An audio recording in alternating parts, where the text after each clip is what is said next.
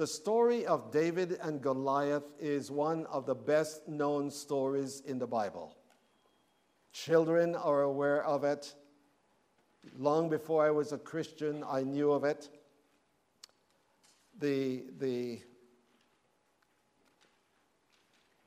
sports world like to say in the good old days when the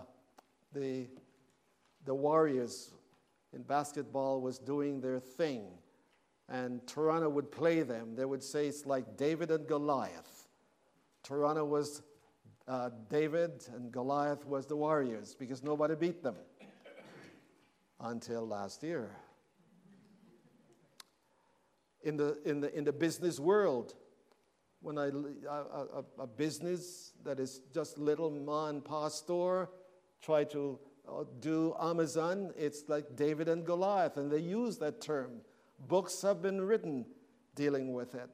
And I want to use this story to go beyond the known, the familiar. I want you to see that we are living in a world that is like Goliath to the church. Let me tell you what I mean by that. Up until 2 years ago, 41% of Americans attended church every Sunday. 41%. Today, less than 29% do. We are now like David in the world. It is not my burden to challenge you as we enter into the new year, the decade, but I want to place before you how we are going to face it. Because make no mistake about it, dear friends, you and I will face difficulties as we have never faced before. I'm not a prophet, I'm not the son of one, but that I can say for sure. I can tell you right now of things that are happening with the church that is going to be like David and Goliath. And if you believe the scriptures as God's eternal word, you will be a David in this world. We will be a David in this world if we hold on to what is known as orthodoxy in theology and church life. So I take this story to be the story almost like a parable. It is saying something about us, and it is saying something about the world in which we live. And I'm going to do what is known as a running commentary as we go, so I will not be stopping at everything and dealing with everything in the text, but for the purpose for which I have seen it. I want us to look, first of all, at what I call the defiance of Goliath. The defiance of Goliath. If you read the text, you will notice that he just happened to come. He just appeared. The Philistines and the Jews and the Israeli people were always at war, but this has never happened before. And he came out from their midst. They had never seen him. And one of the most interesting things I find with this text is the fact that if anybody was supposed to stand up to Goliath, it should have been Saul. Not only because he was king, but because he was the tallest Israeli in the whole army. He was tall, and he was everything of a man's man, if you please. But when Goliath came, Saul found himself at odds with someone that was bigger than he is. And I want to talk with you just momentarily to what I call the appearance of Goliath. I'm not talking about how he came. I'm talking about his person. Who was this man? And again, we won't deal with everything. His appearance was frightening, as we have already seen. He was almost 10 feet tall. Most commentators said that he was about 9 feet 9 inches tall. So I just rounded off to 10 feet tall. His armor weighed 126 pounds. Now, I go to the store each week to get 5 gallons of water. And when I get my gallon of water, that's heavy stuff. but he was carrying around every day 126 pounds of armor. His helmet weighed 15 to 16 pounds. I mean, this was not a small boy. Nothing he wore was natural. I think Shaquille O'Neal, size 22 is what he wears. I mean, I would fit right into his back pocket, if you please. And as we enter the new decade, as we enter the new year, we are going to be facing giants. They were peeking over the threshold for the last 4 years, but they have now come out in the open, and they are so defiant of anything that was good yesterday that they're trying to destroy them as we think of them. Some of you will remember. I remember living in Canada at the time when prayers were forbidden in schools, when the name of God was forbidden, a prayer at a football game. Some of you remember what Tim Tebow went through just because he wanted to display. Interesting, isn't it? I never thought of that. He got castigated for kneeling down to say prayer, and this guy from the 49ers is celebrated by Nike. That's where we are. Don't even think of it. Can't even Carpenter or whatever his name is. I don't know. Yes, thank you. So as we are facing these giants, what is the key giant that we are facing? I have two. One I will speak about at the beginning of the service here and at the end of the service. The giant that we are going to face as we face a new year, a new decade, is the giant of a moral and sexual revolution. A moral and sexual revolution. Have you ever thought, my friends, that we cannot talk about anything today, but that it goes right to sexual preferences, sexual interpretation? It doesn't matter.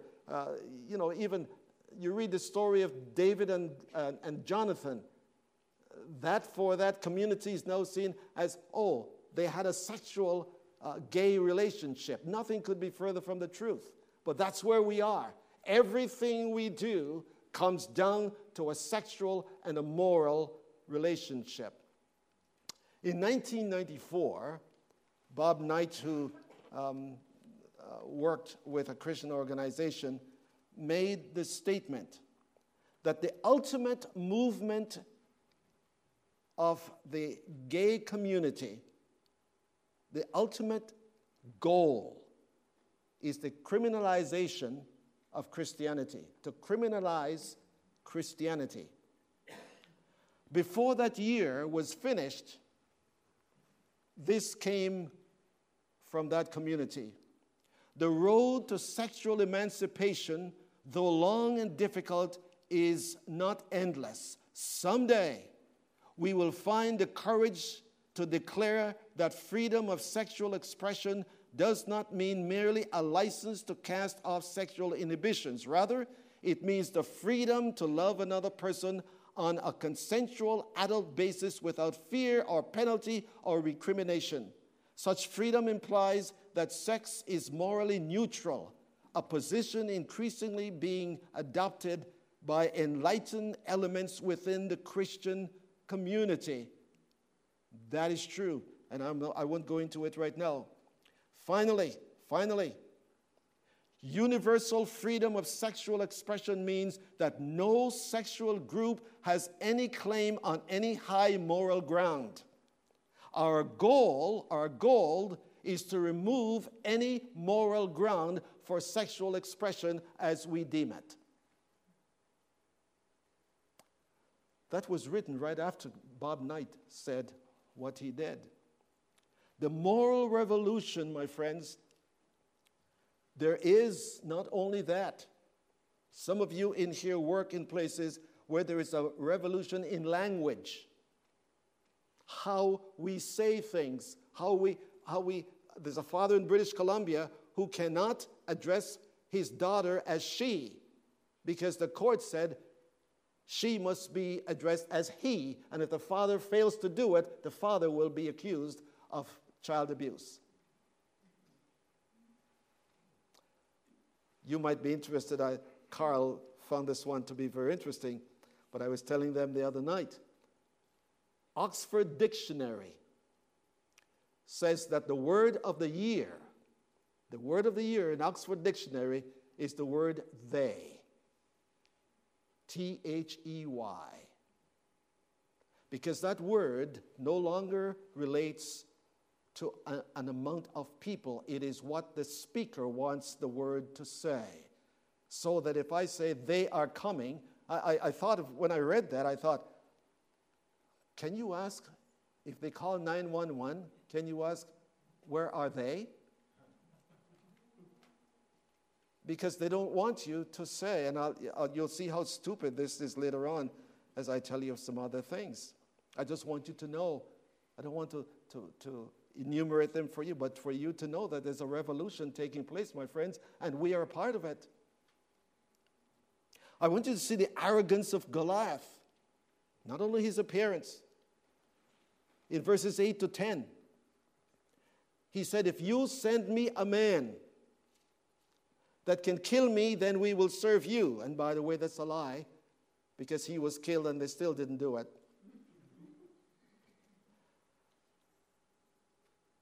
If you kill me, we will serve you. If I kill you, you will serve me. What I'm getting at quickly here is that there's no middle ground with Goliath. Death to you or death to me, but no middle ground. Without any identification of certain biblical truth, we cannot claim biblical truth for anything that is happening in our culture today. I want you to listen to this. So most of you know who J.K. Rowling is, the lady that wrote the Harry Potter. Thank you so much. I'm psyching out on these things this morning because I don't always deal with them. She has been the darling of this revolution. They loved her. But last week they disowned her because she dared to say that a man should not take place even though he may change, that a man is a man is a man. And as a result of that, she is now being ostracized by this revolution. She's not the only one.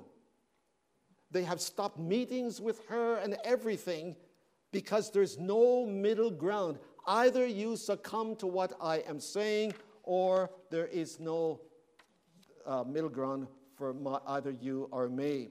The moral revolution is now complete, that those who will not join it are understood to be defiant, intolerant, and harmful to society. What was previously understood to be immoral is now celebrated as good. That's where we are. I'm looking at the time here. Almost every evangelical school that has the Bible as a curriculum is now targeted by this revolution. Almost every. The only schools that are not targeted are those schools that have already submitted to what they're demanding, this death.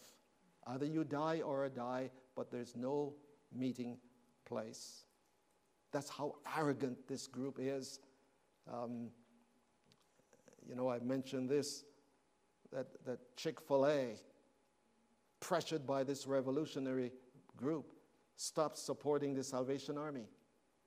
For the only reason that the Salvation Army says that marriage is between a man and a woman, and they believe, as was said before, that they want to see a society in which there's no difference. A man can marry whoever he wants to marry without any discrimination at all. And now Chick-fil-A has stopped because they want to open businesses. Every place they have gone, they have met with the resistance of this revolution. The dread of Goliath. Look, if you please, in verse 11. When Saul and all Israel heard the words, this, if you look in verse 11, they were afraid.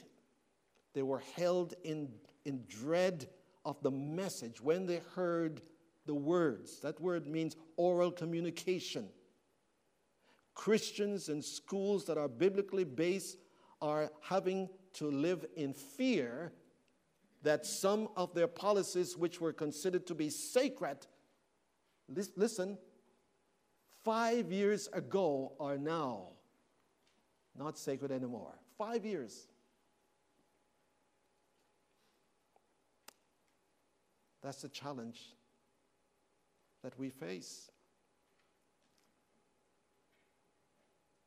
Voices are heard, changing the whole moral structure of our world. And if your pastor is called upon to perform a wedding with 2 men or 2 women, and he refuses, he can be put in prison. Let me suggest to you that some of this is taking place in the country I come from, north of here.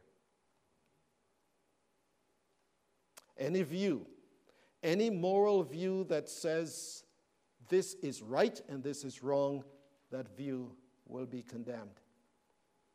It is happening right now. The dread of the man. They dread the message when they heard the words. And my friends, how those words are coming out. I sit in front of my laptop and I listen to some of the diatribe that's coming from some of these people, and I can hardly believe that people in their right minds think that way. The dread of the man. Verse 24. When all Israel saw the man, they fled from him and were afraid. Believe it or not, this revolution is so powerful that nobody escapes its approach. Nobody. Doesn't matter who. And if some of you, and I hope this does not mean political, because I'm not interested in politics at all. But if you listen to some of those who are on stage right now concerning their view of the church, if those people become, or any of those 3 people become president of the United States, my friends, this country will not be the country that you were born in and love. I don't say that again as a prophet or the son of one, just that if a nation forgets God, that nation will perish. That's what the Bible says. And they are saying it. Some of them are bold enough, and they will say it in order to get the votes. The turning point of this country was June 26, 2015, when the Supreme Court of this country opened the floodgates for sexual revolution that we're facing today. That was the day when the President of the United States, a few days before, had changed his mind about marriage and what it is, to say that he sees no reason why a man cannot be married to a man or a woman to a woman, and the Supreme Court went along, and we are paying the price today. And we as a church now stand in awe. As a church, we are wondering, what are we going to do if? I think I reminded you a few days ago about when that very president asked a Christian man to pray at his inauguration. He was given the idea, but do not use the name of Jesus when you do. That's where we are. And when they saw the man, You don't know, and I don't know. But my friends, there is a voice behind this revolution, so that whatever happens in any part of the world, there is a similar reaction to it from every other corner of the world. Somebody's behind it. Somebody's paying for it. I don't know who. There are names that I can suggest, but I would be remiss in so doing. What I'm saying is that we have individual voices that are so powerful today that when they speak, I used to watch the program Who's the Boss? And that little girl that used to be on that is the one who started the Me Too campaign. And she wants nothing to do. In fact, she mentioned not too long ago, I have had 2 abortions in 1 year, and I don't think anything about it. So here we are. The defiance, the dread. How are we going to meet this? And may I suggest in Acts chapter 5, Peter and the church was told, stop using the name of Jesus. Don't use that name. And listen to Peter. We must obey God rather than man. And my friends, that's where I stand. And I ask you, is that where you stand? Because I'm going to tell you what is happening. The naturalization of this revolution is seen that the majority of Americans will not do anything about it. They almost sympathize with it. And that's why it's as bold as it is. Where there was a resistance in even non-church going people in that day, that's no longer the case. No longer the case. There is a sympathy for this group. I had one pastor a well-known pastor, who officiated at the wedding of his son to another man. He was celebrated for it. But my friends, I say again, we must obey God rather than man. Jesus, when he was asked about marriage, says, from the beginning it was not so. And this is where the big battle is for us right now. Let me quickly get to the defeat of Goliath. To defeat our dread. We're fearful of what might happen next. Now let's look at the defeat. I want to look in verse 43 of 1 Samuel 17. Verse 43. Let me read it because time is going. He said this, then the Philistine said to David, am I a dog that you should come to me with sticks? And the Philistine cursed David by his God. My friends, that is significant. Because at the bottom of the physical was the spiritual. And the spiritual was to exchange God, to evict God from his place. And if we win, the name of Jehovah will no longer be used. And so when he used his God's name to curse David, he was hoping that he could kill this little boy so that his God would take the place of Jehovah in Israel. And again, that's a whole nother message. I won't even go there right now. But let's look quickly at this text in verse 42. The mistake that Goliath made. The mistake that Goliath made. He saw David as a mere man, a little boy. Everyone believes that David was about 16 or 17 at this point. He saw him as no match for him. And in verse 42, David said to him, you come to me with all your equipments. And believe me, friends, this revolution has a lot of money and people and influence, including Hollywood, that they can promote what they want to. And we feel so dwarfed in their presence. So David said this, you come to me with all this, all that you have, But I come to you in the name of the Lord, whom you have actually blasphemed against. We must see this revolution not us against people, but us against the devil, us against Satan. For he is behind what is going. I think it's interesting that Randy should have read from Ephesians 2, because I didn't tell anyone what I was speaking on this morning. And in Ephesians 2, Paul talks about the spirit that is now at work in the children of disobedience. The spirit, that is, we can't see where it's coming from, but it's there. And we hear things, and we see things. But I come to you in the name of the Lord our God. Let me quickly say this. The mistake that he made is the mistake that this revolution is making right now. Because they see the church as dwindling. They see the church as almost becoming invisible. But God made a promise to the church, my friends, and here's the promise.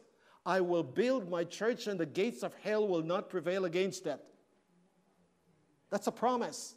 And he went to him because the same promise was given to Joshua years before. As I was with Joshua, so I will be with you.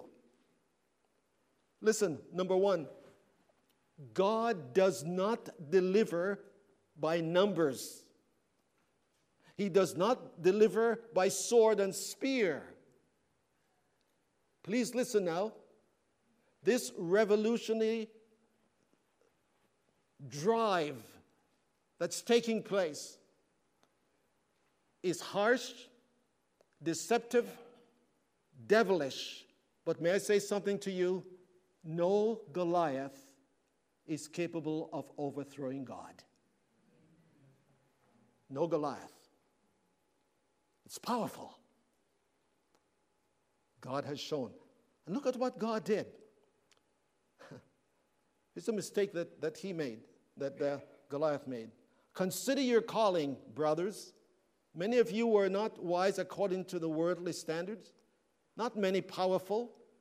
Not many were noble birth. But God has chosen what is foolish in the world to shame the wise. God chose what is weak in the world to shame the strong. And my friends, in the eyes of the Goliaths then and now, we are just a bunch of ignorant people who don't know any better. And because we all need someone to worship, we have chosen this God. Not the case. Not the case. We are not religious to satisfy our human curiosity. We are religious because great is the mystery of godliness.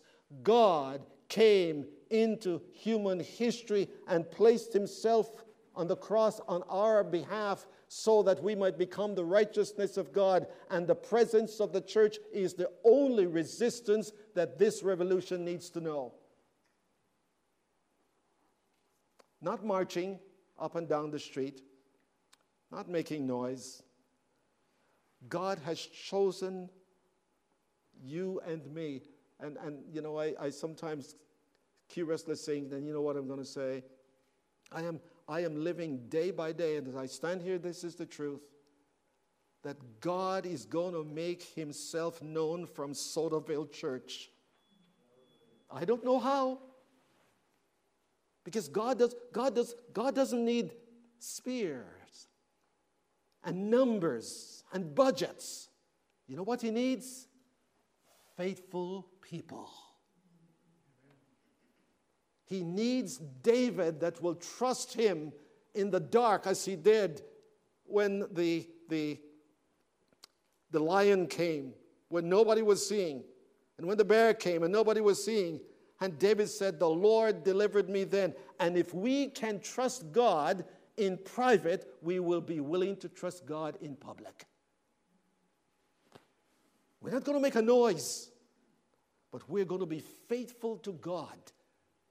And the world would look at us, Sodaville, who has to worry about them? My friends, if the battle is the Lord's, the Lord will fight the battle with us. and it is the Lord's. Let me go quickly to the message to Goliath. The message to Goliath. Look at verse 40. In verse 40, Saul gave David his armor, and David said, I can't do that. And verse 40, he took his stick in his hands and chose for himself 5 smooth stones from the brook and put them in his shepherd's bag, which he had, even his pouch, and his sling was in his hand. I love that. When I was in Israel, we went to Elah. And I went off and I was looking on the ground. I was like this, and someone said, Thurton, what are you doing? I said, I'm trying to see if I can find a stone with blood on it.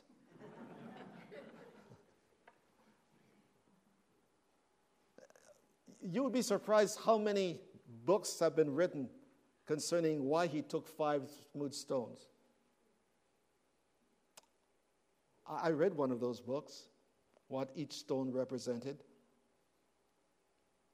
Why did he take 5 and not 1? Just in case the one didn't work, use another one. That was all the answer. There isn't anything to it. He took 5. Okay, the first one worked. I don't need the 4. If the first one doesn't work, I'll try a second one. But here, my friends, here's what David did. David said, I come. At the present time when David was facing Goliath, he came with a certain disposition. And what was that disposition? That disposition was absolute trust in God. That disposition was that I know he's tall, I know he's strong, I know he has everything I don't have, but I have God. And as someone said, with God, one is the majority. As I was doing this, I thought of the little song we used to sing as a young Christian, that David was a wee little lad, and a wee little lad was David. David used to pray and sing, and David lived by a rippling brook, and David took 5 smooth stones from the brook and put them in his sling. And the stone in the sling went round and round and round and round and round and round and hit the target, and the giant came down. Please listen, friends. When God gives the victory, you and I will experience, but we will not be able to interpret it. It is not by might. It is not by power. It is by my Spirit, says the Lord. We will know. How did this change come about? Warren Wiersbe used to say before he was taken home to glory, he used to say this, gentlemen, if you can explain what is happening in your church, chances are God isn't doing it. Because the Spirit moves, my friends, in a way that only God can move. Let me close quickly with this. We looked at the defeat, the mistake that Goliath made. He thought David was just a single little upstart. We heard the message that David said, I come to you. And now we look at the defeat or the mastery over Goliath. And I just want to mention 2 things that stone represented. 2 things. That stone that David used was a stone of faith. A stone of faith. He believed God. That thing could not hit the target unless God guided it there. And God will know how to direct our efforts. Whatever we are doing in His name, He will know how to direct the thing to the place where it will do the most damage, where Satan has been doing his thing. Only God can do that. That's a word we use for providence. But then, my friends, there's one other word. The other side of that coin, it's not only faith, it's prayer. It is prayer. Please hear me again. Prayer is essential and continual in any battle. The word come is in the present tense, speaking of David's communion with God. And when Jesus came from the top of the Mount of Transfiguration, and he found the disciples at the bottom of the hill, defeated. And a man came and said, my son had this disease, and the disciples could do nothing of it, and Jesus did what was necessary to heal the boy. And in private, they asked Jesus, why couldn't we do it? Listen to the words of Jesus. This kind can only come out by prayer. There's no other answer. Faith and prayer. And my friends, if you and I make this year at Soderville Church a year of faith and prayer, we will see the Goliaths we face in our personal life, in our cultural life, in our social life. We will see those Goliaths destroyed. Because God has left us in this world to be His representatives, His light, His truth. We are to be to the world what Jesus Christ Himself was when He was here. We are called to be the people of truth, says Albert Mohler. Even when the truth is condemned and denied by the culture around us, the scriptures have not changed. The gospel of Jesus Christ has not changed. The mission of the church has not changed. We will face the year 2020 in the name of the Lord our God. Let's pray.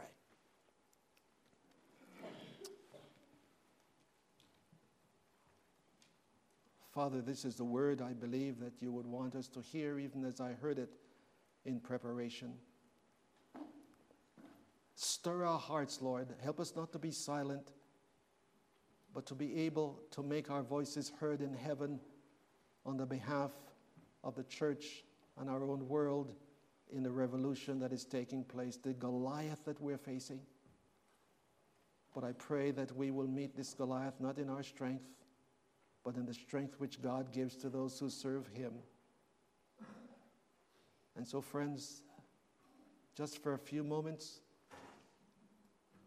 I wonder if you would, where you sit,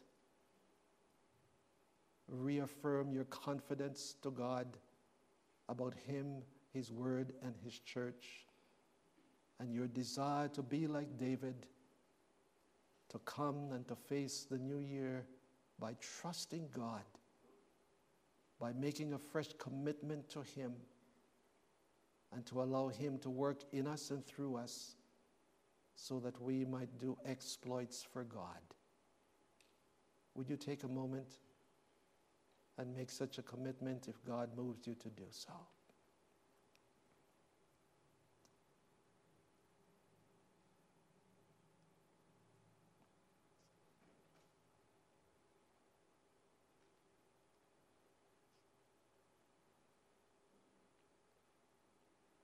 Father, I pray that the voice we hear in our hearts will be the voice of the Holy Spirit saying, this is the way, walk in it. In Jesus' name, amen.